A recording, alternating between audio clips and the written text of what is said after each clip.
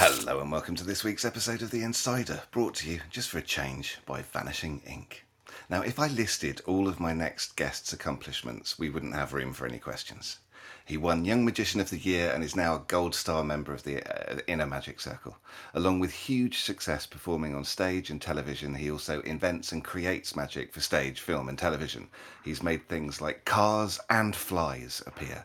He's done Britain's Got Talent, America's Got Talent, the Champions, performed as part of the Impossible Ensemble in the West End, Dubai, Singapore and the Philippines. His act has also graced the Royal Albert Hall, the London Palladium and Wembley Arena. His creations have been seen in dozens of West End plays. He taught magic to Gandalf. Ladies and gentlemen, it's Ben Hart. Ben, how are you this afternoon? I'm very well, thank you. I am sitting in the sun, well, in my house in the sun, and actually it is quite nice to have some time off in amongst all this madness. Well, that's a good thing. What's your origin story? You've got 37 seconds. Firstly, an origin story is like how a superhero is made, right? Is that right? Okay, fine. That's a very hard question. Have the seconds started already? Yes, No. now we're on about 19. Something magic set, Yeah, something. exactly. No, I got into magic. It's the same old story. Only for me, what hooked me was I don't know what the initial starting point of my interest in magic was, but I know from a young age I was checking magic books out of my local library and buying magic tricks from toy shops or there was a little online market stall in Covent Garden that had a few little magic tricks. I remember buying things like the haunted matchbox and stuff like that, and then Sure. and then I was part of the Young Magicians Club at the Magic Circle and started working with people to put together competition acts and that sort of thing. And at that time, the mentors in the Young Magicians Club were people like Ali Bongo, people with brilliant magical minds. And that was quite an amazing thing to be surrounded by. And Sure. by the time I was in school, I thought, I don't really care about schoolwork. I'm likely to be a magician no matter what. And here you are. You said in an interview, I do feel within myself that magic should be making more of a statement about the world. Can you talk about that? How can magic make a statement? Well, magic is an intersection, isn't it, between lots of different things, between technology and engineering and psychology and comedy and acting and whatever. I mean, you choose almost anything, we can find it within magic. And in all of these other fields, we say something about the world. You know, the world of any creative pursuit should be pushing to say something about what is happening in this very moment, this moment of time and space. In magic, unfortunately, we don't really do that, and I don't know why that is. I mean, yes, of course, some people are making plots that are contemporary, but it's quite rare to see a magic show and to feel like you really understood that performer's perception of the world. Usually, most magicians' characters are distilled down into very basic terms, like, okay, to use the standard example, I'm a funny guy that does tricks. You know, that's not a character, Right. and that's not saying anything about the world. So, which is a shame because, of course, we all as individuals have an awful lot to say about our understanding of the world and our beliefs, and we don't say it on stage. I suspect that's what I was hinting at in that question, although I suspect my Yeah, answer yeah. here is equally as obscure. No, it's not obscure at all. It's perfectly clear. You write and design and invent and direct and perform. Do you have a favourite? No, I think there's virtually no difference between them. In fact, I think that you could argue that they're all identical. In all of them, a show happens. It just happens in different places. Okay, No, fair. if Yeah, you're the yeah, yeah. performer, your show is what the audience sees there. Okay, if you're the Uh director, huh. your show is the show you put on to get the performer to the place where you want them to be. As a Right, performer, right, you right. want to move your audience somewhere. You want them to leave that environment moved. As a director, you want the actor or magician, whoever it might be that you're working with, to leave that space moved.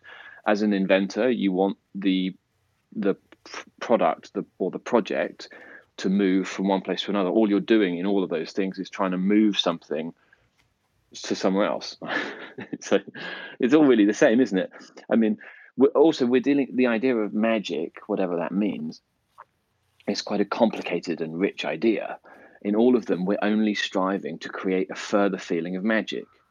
Now, that further feeling of magic might be created by realizing that the solution to a problem is a piece of Velcro.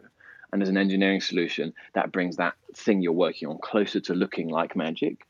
And as a director, you want to bring the act that you're working on to look more like real magic. And as a performer, you Hmm. want to make your audience, your work, look more like real magic. It's all really the same thing, I think. I don't think there's much Yeah. difference. So Yeah. I don't prefer one to the other.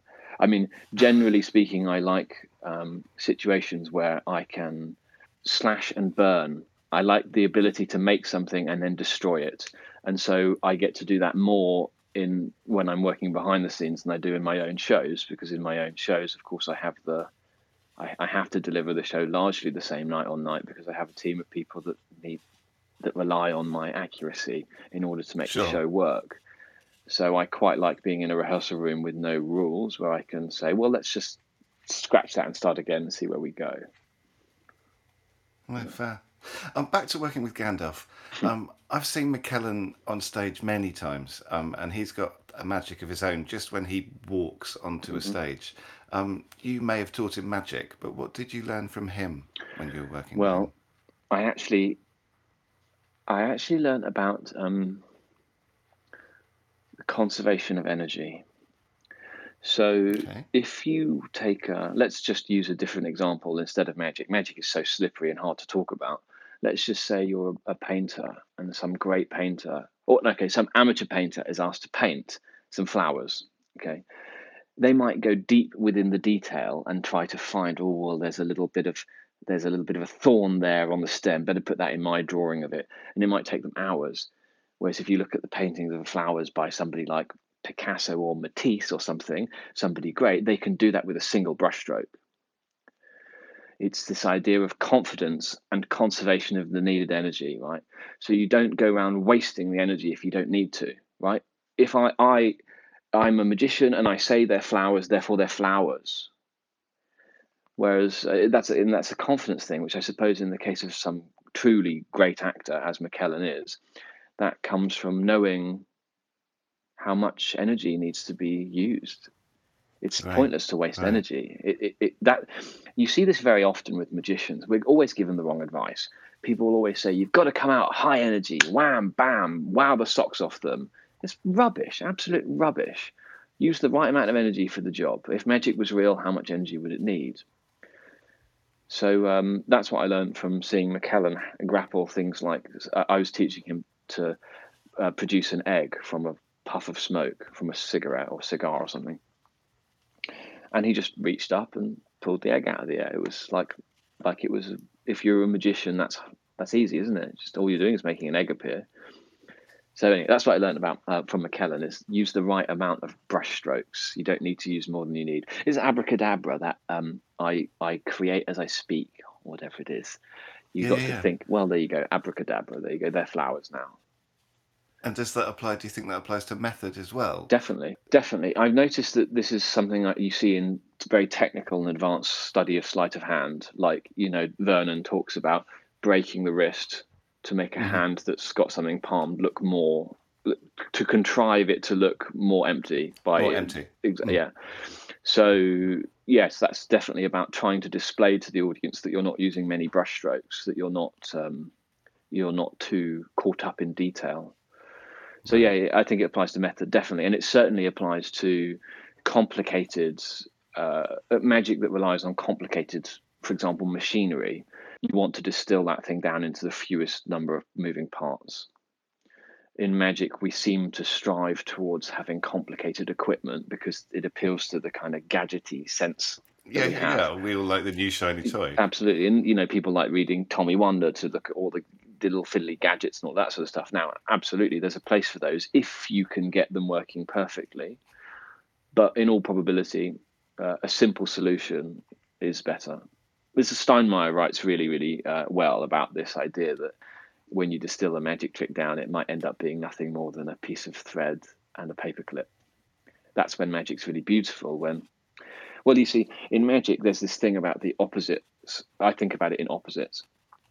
So, a very extraordinary claim of a magic trick really deserves a simple secret, because that means there's the greatest possible distance between the method and the plot. And the greater the distance between the method and the plot, the less likely the audience are to perceive it.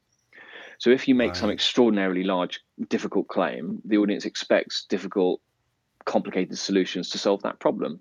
If you can solve that problem with something simple, like the extraordinary claim of I'm going to bend a spoon with the power of my mind, the audience might think, oh, sneaky magician's using gallium and a soldering iron up his sleeve, when really you bent it when they weren't looking. Right. Then that's good. They're unlikely to come upon that method because it seems so disconnected from the plot that you're trying to express. And it's the same in reverse. A very simple plot might benefit from a complicated method. For example, a simple plot might be, I'm going to cut 4 races out of this shuffle pack.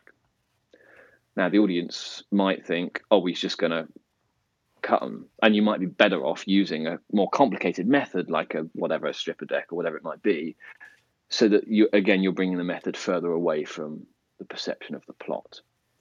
So that's, I suppose, a very long tangent related to It's good. brush I like strokes. it. I like it. How Making me you can think. use your brush strokes. Sure. The egg trick incubation is probably the piece you're most well known for. And I remember when you did it on BGT, I had friends texting me in shock. It Yeah. looks like real magic. Yeah. What is it like from your perspective? Do you get to see the audience's faces Well, sort of slowly melt? yeah, I mean that trick. I'm not the first person to do the egg on fan. In No. fact, it's hundreds of years old. It's in some of the earliest books on magic, and it first appears, as far as I'm aware, in the English language in Downes's Art of Magic, which is like 1910 or something. I don't know.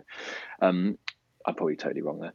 Anyway, to me the trick seemed a bit kind of hokey. It seemed a bit like I wouldn't care about it. Like why the hell why has the magician got these props? Anyway, there were lots of problems to solve, but I knew that within it somewhere was something special within the texture of the props. It was doing that trick that made me understand how to supercharge all my other material. So What do that you mean? trick was a sort of lucky break for me in terms of my understanding of what audiences want or perhaps what they need. And I really learned an awful lot about timing and how to make your magic very memorable from that trick. And yes, I do get to watch people absolutely melt. Unfortunately for me, I did it on TV and a lot of people saw it, so it's lost a certain element of it's sort of lost a bit of edge now. Right. But that will come back in time. People are Sure. quick to forget. So in a year's time or so, I'm sure it'll be back to how it originally was. And yes, I mean, I have for the last couple of years made a living out of that trick. I've done those gigs that we hear about and don't believe can exist, where you get flown around the world for extortionate fees to go and do one trick. I've had all of those from that. Let's talk about creativity. There will be magicians listening to this who want to be more creative. Maybe they saw Harrison Greenbaum's lecture on our Share Magic Live yesterday about creativity, but they don't know where to start. What advice would you give to those magicians? They know they should be more creative, but they don't know where to start. Well, that's a very hard question, isn't it? I mean, what my I suppose stance on it is, let's just assume that everybody's equally as creative as everybody else. Yes, you I know believe that that that's the case. exactly, we don't have any evidence to suggest what do we even know what creativity even is, and so given that we don't have that, for the sake of our sanity, let's assume we're all as creative as each other. And so if everybody's as creative as everybody else, then all that matters is your working practice. So I mean, I suspect magicians, or indeed anybody who feel inside themselves that they're not creative enough, I suspect they're not putting any time into sitting and thinking. It seems to me when I talk to magicians and work with magicians do a lot of talking and very little doing. So if the aim is, you know what, I want to come up with a new trick, well, actually, no, let's park that for a second. Coming up with a new trick is its whole other own thing. Let's just say I want to write a new script for a trick that's a creative script. Well, sit down and write it. That is my only advice. Everybody I ever Yeah. speak to, well, not everybody, but a lot of people I speak to say, oh, Ben, we saw your show. We really like the way it's written and scripted. How do you do it? I'm working on my own show and I'm struggling with it. Okay, well, send me your script. And they haven't even bothered to write it down or even think about it. You have to start somewhere. You've got a lump, metaphorically, you have a lump of clay, you want to make a pot. Well, at some point, you've got to start making a pot. You have to, we're sculpting with words in the case of scripting. In order to do that, you got to start sculpting with your words, start putting the brush on the page, start doing stuff. So then once you realize that you can do it, or once you get enough Creativity is like holding water in cupped hands, right? It's constantly trickling out, and the only way that you can hold on to it is to store it. You got to put it in your little jars or whatever, right? So you go, I've got half an idea. I have an idea right now. I had it today. I wrote it down and I stuck it somewhere. Okay, it might be years before that idea slots into place, but there will be a time, because it happens all the time in our lives, when you go, that is the answer to the problem, has been literally sitting there all along. So all creativity is facing the fact that you have ideas, which we all do, and documenting them. So you've got an idea for a card trick where the cards turn to dust. Okay, write down cards turn to dust. Okay, later on you've got a card trick where as part of that you can switch the deck. You might think, why don't I switch the deck for the cards that can be dust, or whatever it might be. You have to document these things. And it's true of lyricists, say, they're coming up with little phrases, or poets, or whatever it might be, or you come up with a little phrase, you document it, and later on you piece it together like a puzzle. I mean, also, you can improve your creativity by improving the breadth of your interests. In magic, we have a thing where, I mean, I've got it more than most people listening. We've got the magic bug. We're addicted to it. We love it. We're absorbed in it. We're saturated in it. And that's fine, but creativity also can be found outside of magic. Sure. And also, the creativity outside of magic isn't all from straight white men, which is what most of magic is. The creativity you can find outside of magic can be from people with much more, many different perspectives on life and different depth of knowledge. So yeah, I mean, a conversation with an artist who is working in light sculpture or something will reveal something to you as a magician. And so sometimes it's good to go out of your way to watch something or listen to something or read something that might not really have appeared on your radar. And it's also good to establish a sort of team of people of similar mindset who you can share these things with. I have many friends who we all work in different fields. We're sharing, like, well, I mean, we got YouTube, of course. We share like a YouTube video of, oh, did you see this interview with that person? Or well, look at this amazing old film. Or have you seen that thing? And we're keeping the wheels as of creativity trying to turn. I also believe that creativity can really never exist with one person. Creativity comes out of conversations. If you want to be creative as an individual, you have to find a way to have a conversation with yourself. If you're not ready for that, then have conversations with other people. How many times have we all been with our friends and thought, oh, wow, we're so funny, we should write a sitcom, right? Well, yeah, you probably are really funny. Probably. You're talking to somebody else. If someone documented it, it would probably be really good. But then, of course, you go home and you think, oh, I'm going to write that, and it's all gone again. It's very hard to be creative when you're staring at yourself and just trying to reflect on yourself. It's why performers should have directors. It's why singers should have vocal coaches. It's why actors in films learning accents have dialect coaches. A conversation happens, and an editing process happens through that. Fair. Let's move on to the book, The Darkest Corners, which is on sale today. I was lucky enough to get an early copy of the book, and one thing that struck me above everything else, every single trick in the book sounds like something that could happen in a Harry Potter film. It reads and looks like real magic. And we spoke about incubation already. A piece of paper becomes an egg. But listen to some of these. You make a plant come to life. You regurgitate named lottery balls from your mouth. You make a card disappear, teleport, and appear inside a spectator's hand. You predict someone's name inside of a walnut. I guess the first question really is, how? These tricks are so unique and out of the box. How do you come up with them? Are you typically led by effect or method? I think really, as the world moves forwards in a way that's quite terrifying, we say, speaking from my sort of isolation here, where I haven't really been able to do magic for quite a while for real people. Many things will change about what magic is and what it represents. And from my point of view, something I made a very conscious decision about was to try to eliminate any magic that felt like it was even close to touching on technology. because I just don't think as magicians we'll ever be able to keep up with that. Great, okay, there's some cool iPhone tricks or there's some cool mentalism methods. Fine, that's somebody else's game to play. It's not one that appeals to me. I don't really like technology. So from my point of view, I thought, right, okay, well, where can I focus my mind? And I quite like the idea of being able to manipulate nature. So I started making my shows virtually entirely about that. And so I often look at a trick and I think, well, how can I make this feel more like I'm not interested if a magician can make something that was man-made change into something else that was man-made, right? Because to me, that's it's like a transformer. It's whatever. I don't. It's not that interesting for me. Whereas if you can reveal someone's mother's maiden name written in the veins on a leaf on a tree that they pluck themselves or something, well, that's it feels like real magic. For me, that's much more interesting than revealing it written in an envelope or on a notes page on an iPhone or something.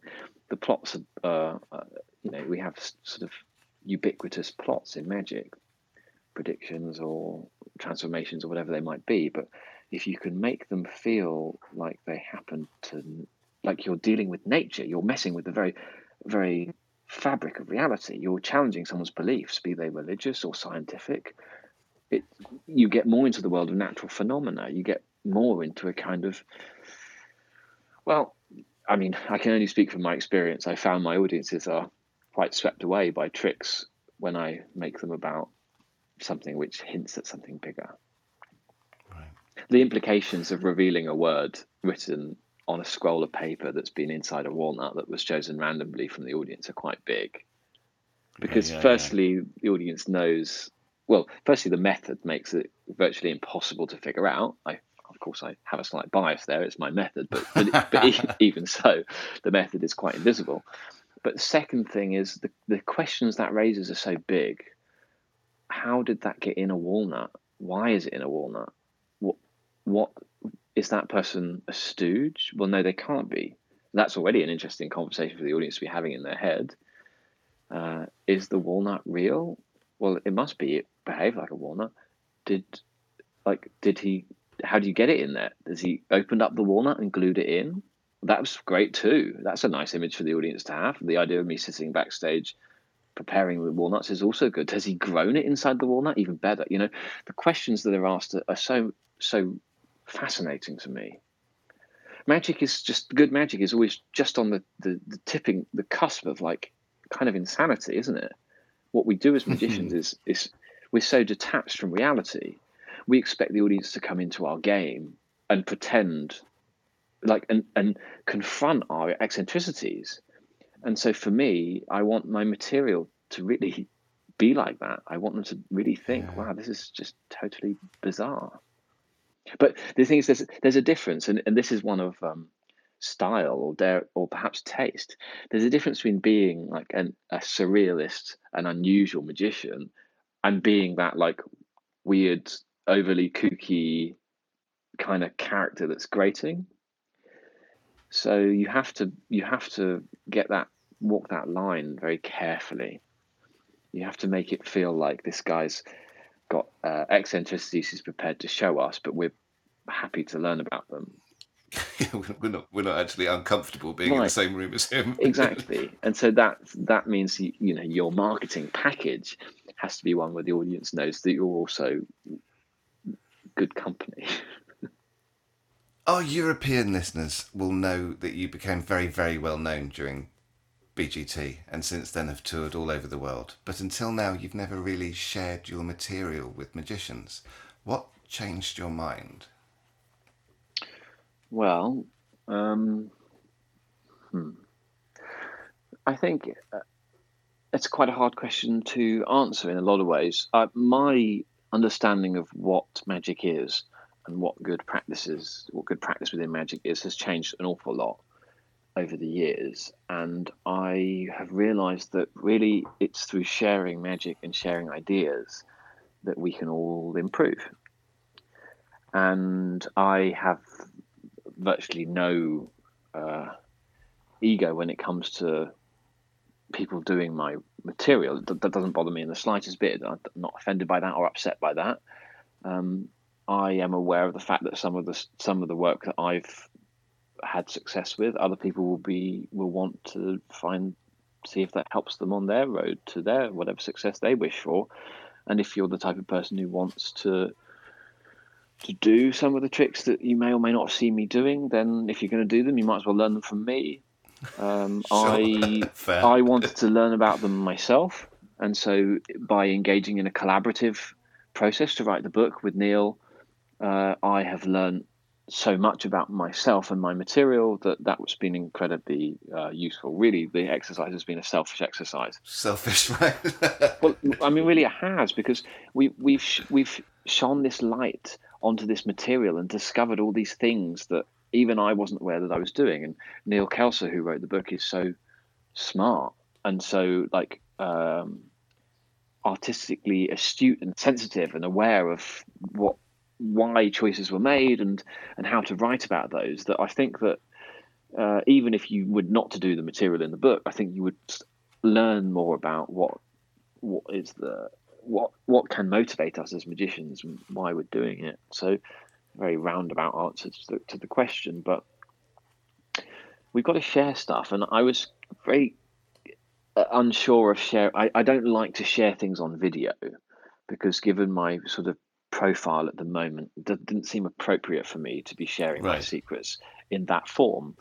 But in a book, it's a different kind of engagement with the material that I ask of the reader. We ask the reader to engage their brain. It's not just it's not popcorn. Yeah, exactly. It's not like it's not sort of like pornographic exposure. It's a discussion that you're part of. It's a conversation where the other person in the conversation is you, the reader. So I was aware that I would only really release something as a book, and we just sat down and did it. It's one of those things, as I said earlier in this interview, if you want to get something done, at some point you got to do it. Sure. We have sadly run out of time, and I've got so many more questions, but this is a half-hour show, and that's what I committed to, and that's what it is. But we always end with 4 quick-fire questions, which frankly seem quite trite after the depth of the conversation and thought that we've had during the chat. But I'm going with it anyway, because that's what it is. Your favourite pizza topping?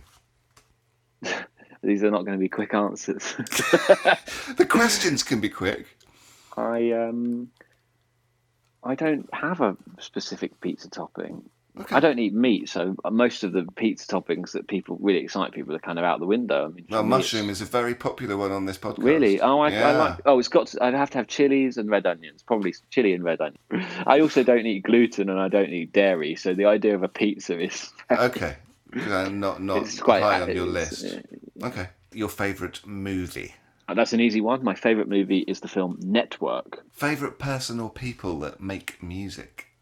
I just let my Spotify roll and I see where it takes me. I'm not really one to even necessarily look down and see what I'm listening to. I just sort of let it go. I'll listen to anything. But I suppose I have to give you an answer to that. And my answer to that would be, well, I like Tom Waits. Final question. Who would you rather fight? 100 tiny Joshua Jays or one massive Andy Gladwin? Oh, that's a very hard question. I love that you're giving this thought.